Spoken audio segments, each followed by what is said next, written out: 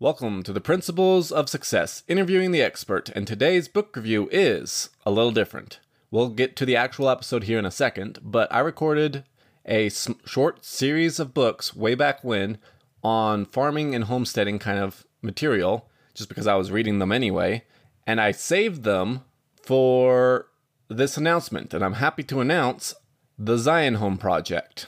Now, I've already mentioned it in passing in previous episodes, but the Zion Home is a way to be self-sufficient in a collapsing world and still enjoy the 21st century lifestyle. So like having electric light bulbs and refrigeration and air conditioning and heating and flushing toilets and all that fun stuff. Now, a lot of you might not be interested in it. With recent historical events, there might be a bigger interest, but I know that's not the target audience for this podcast in general. However, if you have a curiosity, and I'm sure a lot of you do, that's what the next several books are about. And if you want to know more about the Zion Home in particular, go check out my TikTok or YouTube, and they're both Nathan Dickeson. NathanDickeson. And on to the show.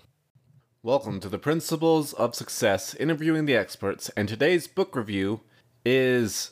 I honestly have no idea when I'm going to publish this book review, because it'll probably be right around the time when I'm announcing something pretty cool that I think.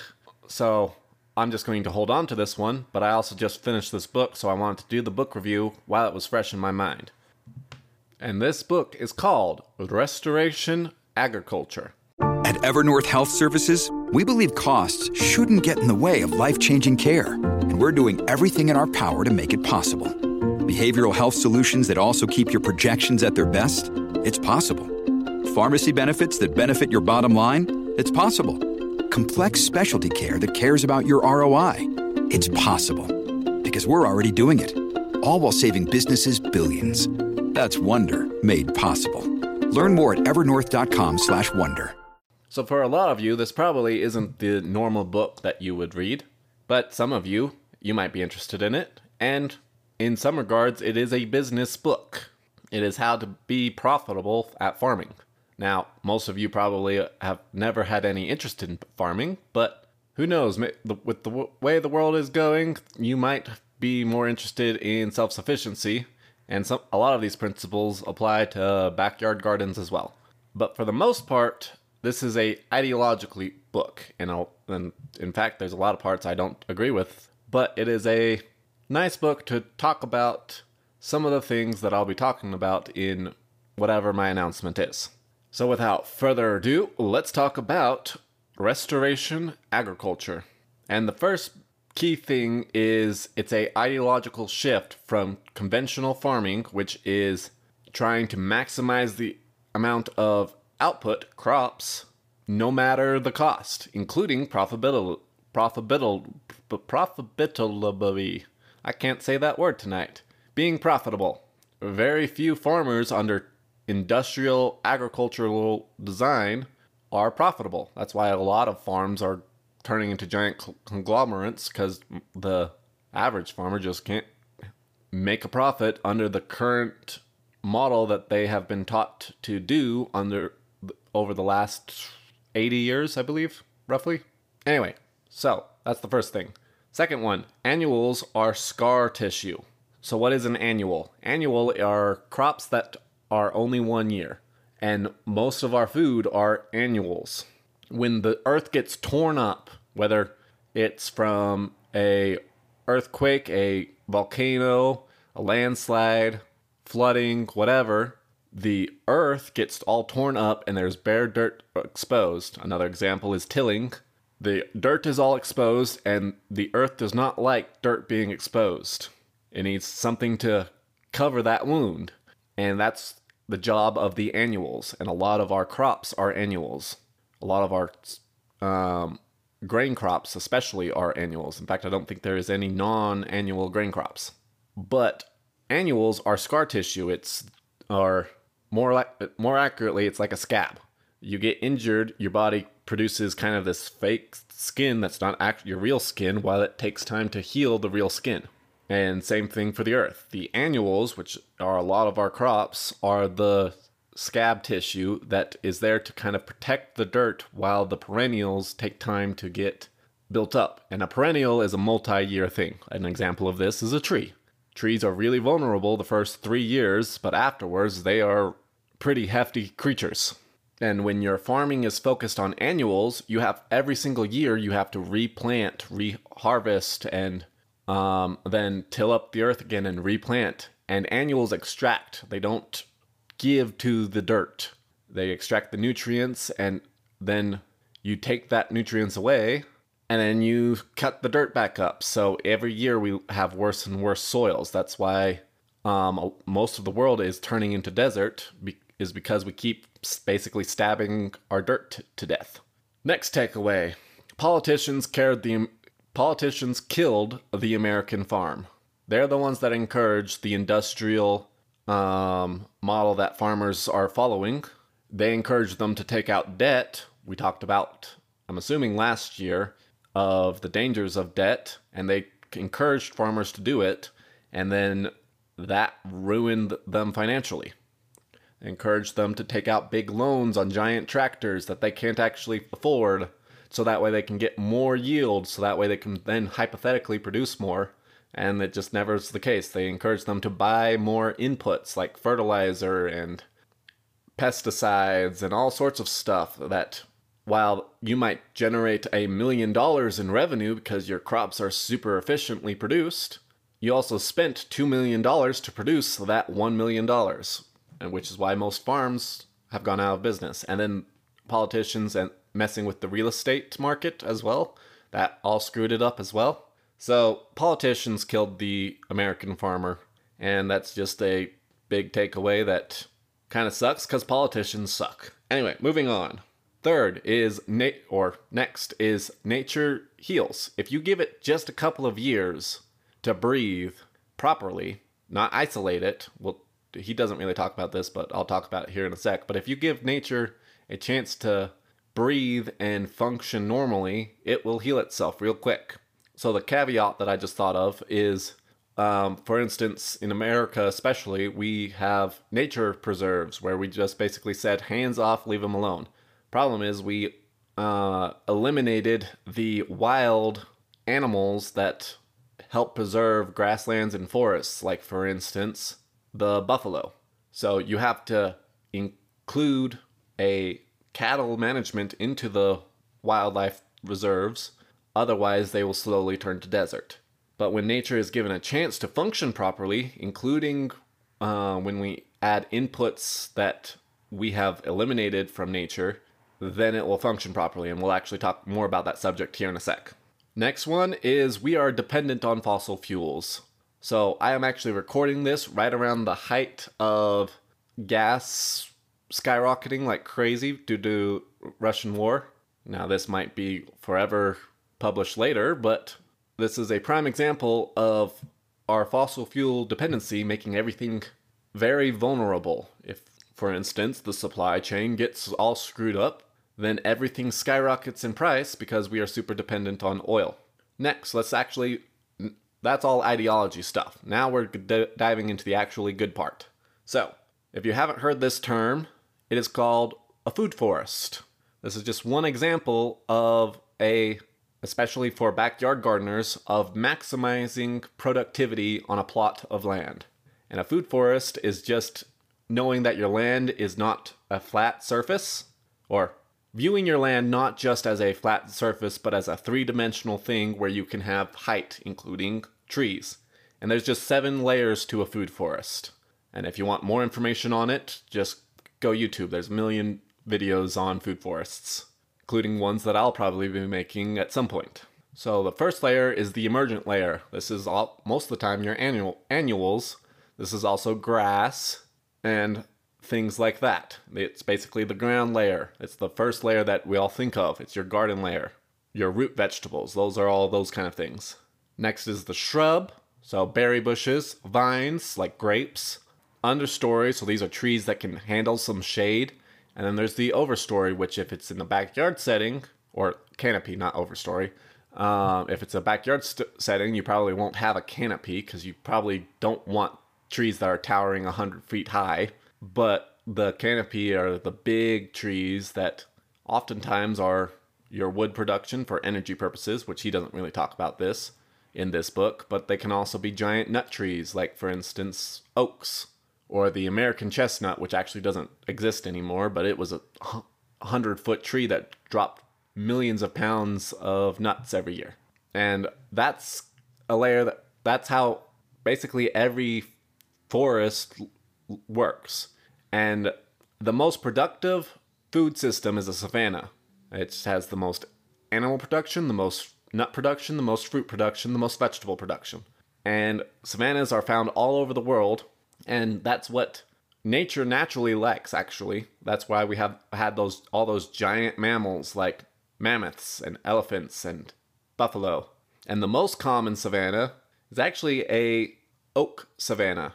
So different regions have different plants that function pretty good, and they all pair really well together. So an oak savanna pairs well with chestnuts, apples, hazelnuts, the common berries, and those all work really good with each other to produce. There's also tropical savannas and Arctic savannas, and depending on your region, you'll have to shift things up a bit. But for most of us, in most of the population of the world, and especially in America, the oak savanna and your apple trees and your chestnuts and your hazelnuts and your berry bushes and your grapes all pair well with each other.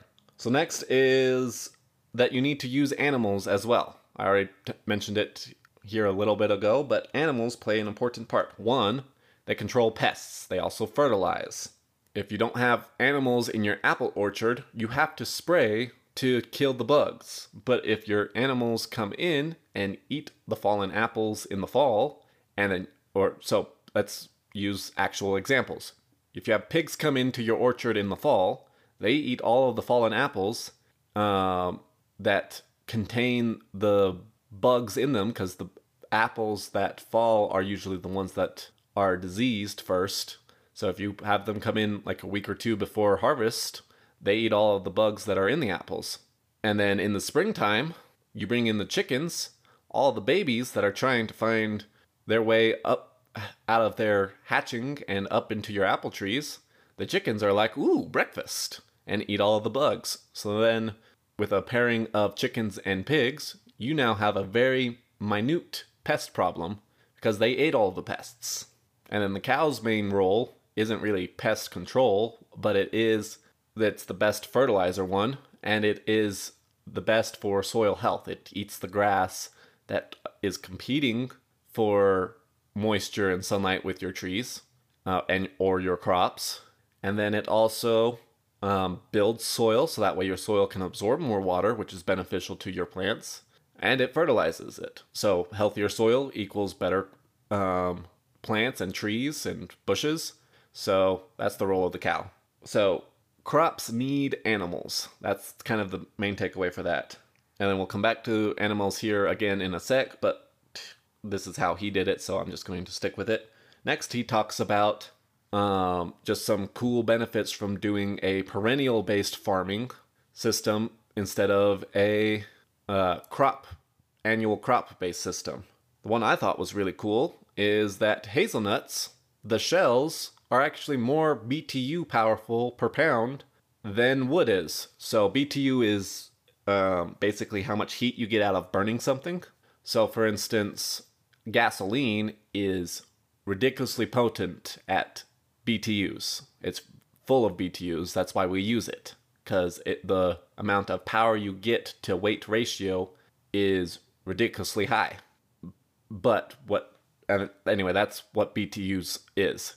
Hazelnuts, shells, so you're getting the hazelnut crop, which is pretty beneficial, and you can turn it into flour and make pretty much anything that we use grains for. That's his main driving point, is he's trying to eliminate the grains. I'm just more interested in the profitability of it, because it takes less inputs and less labor each year, and it appreciates instead of depreciates.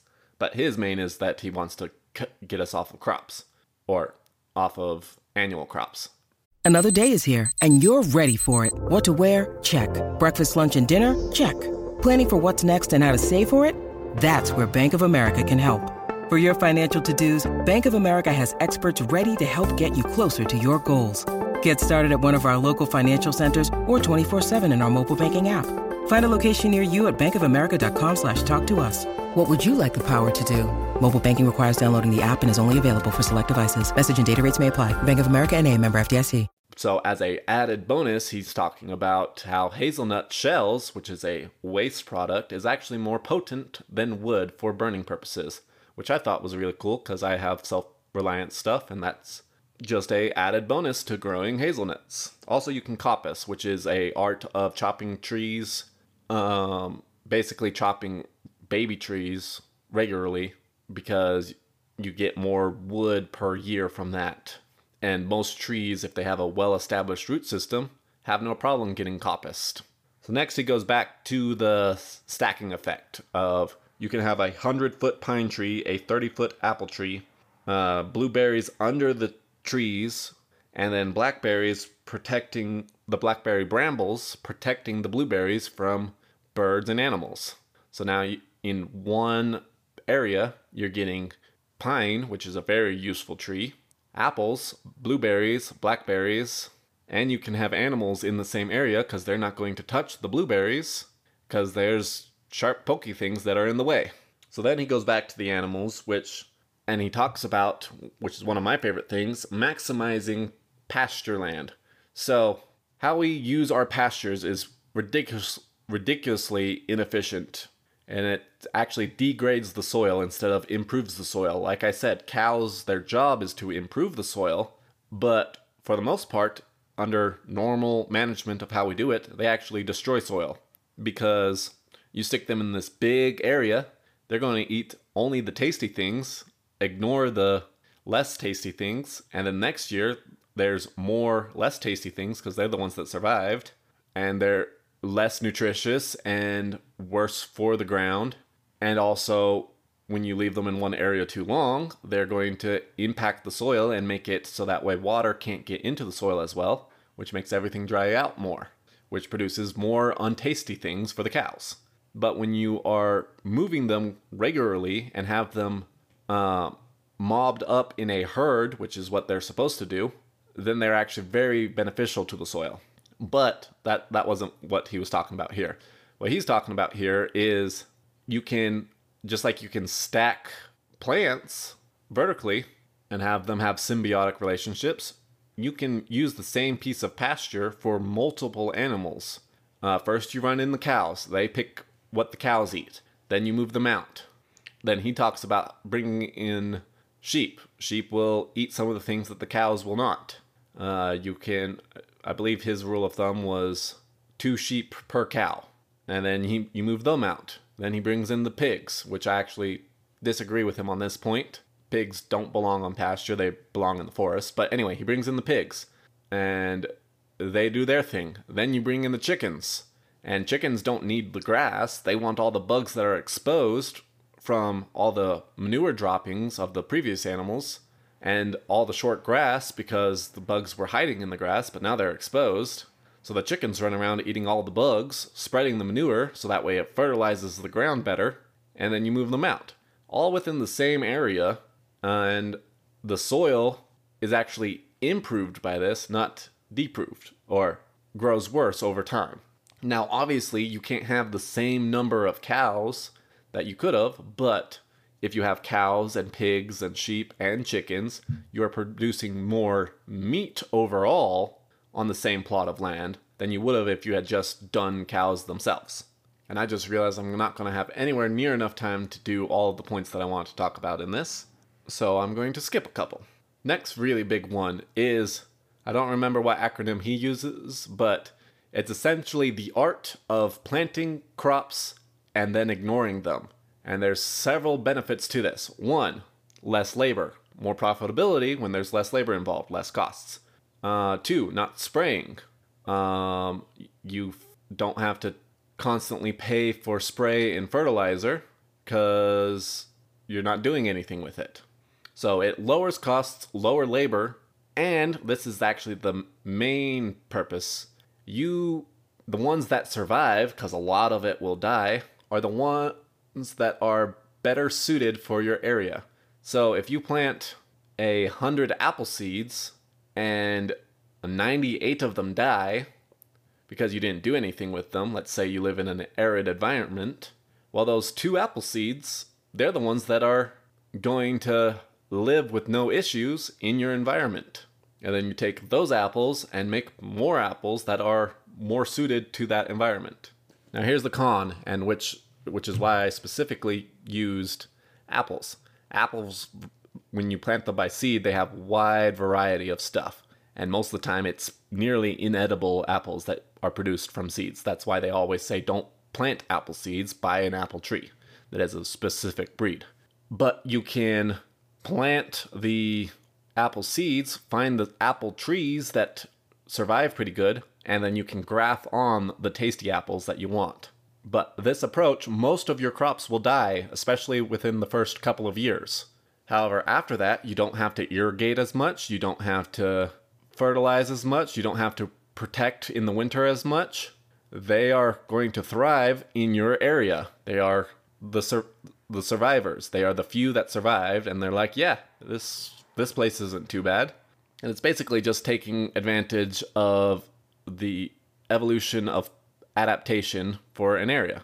The Inca would actually grow crops in their crops up the sides of mountains by planting them in a terrace, and then the next year planting them like 5 feet slightly higher. And then the ones that grew good that year got replanted another 5 feet slightly higher. So that way they could acclimate their crops to the mountaintops where they lived. So basically, if a plant wants to die, let it die. And if a plant wants to live, if it's a profitable plant, encourage it to live. He uses an example of a guy who was trying to plant walnuts, and his walnuts kept dying, but his hickory, which is also a very profitable wood, he was having problems trying to keep this wild hickory from growing all over his property that he wanted to plant walnuts in. And the guy was like, how about let's skip the walnuts and instead focus on growing the hickory that already wants to grow here. And then other things that I just don't have time to talk about are, for instance, agroforestry, growing trees and animals together. The animals provide fertilizer and pest control and weed control for your trees. Your trees provide shade so that your animals don't get hot, or shelter for the storms.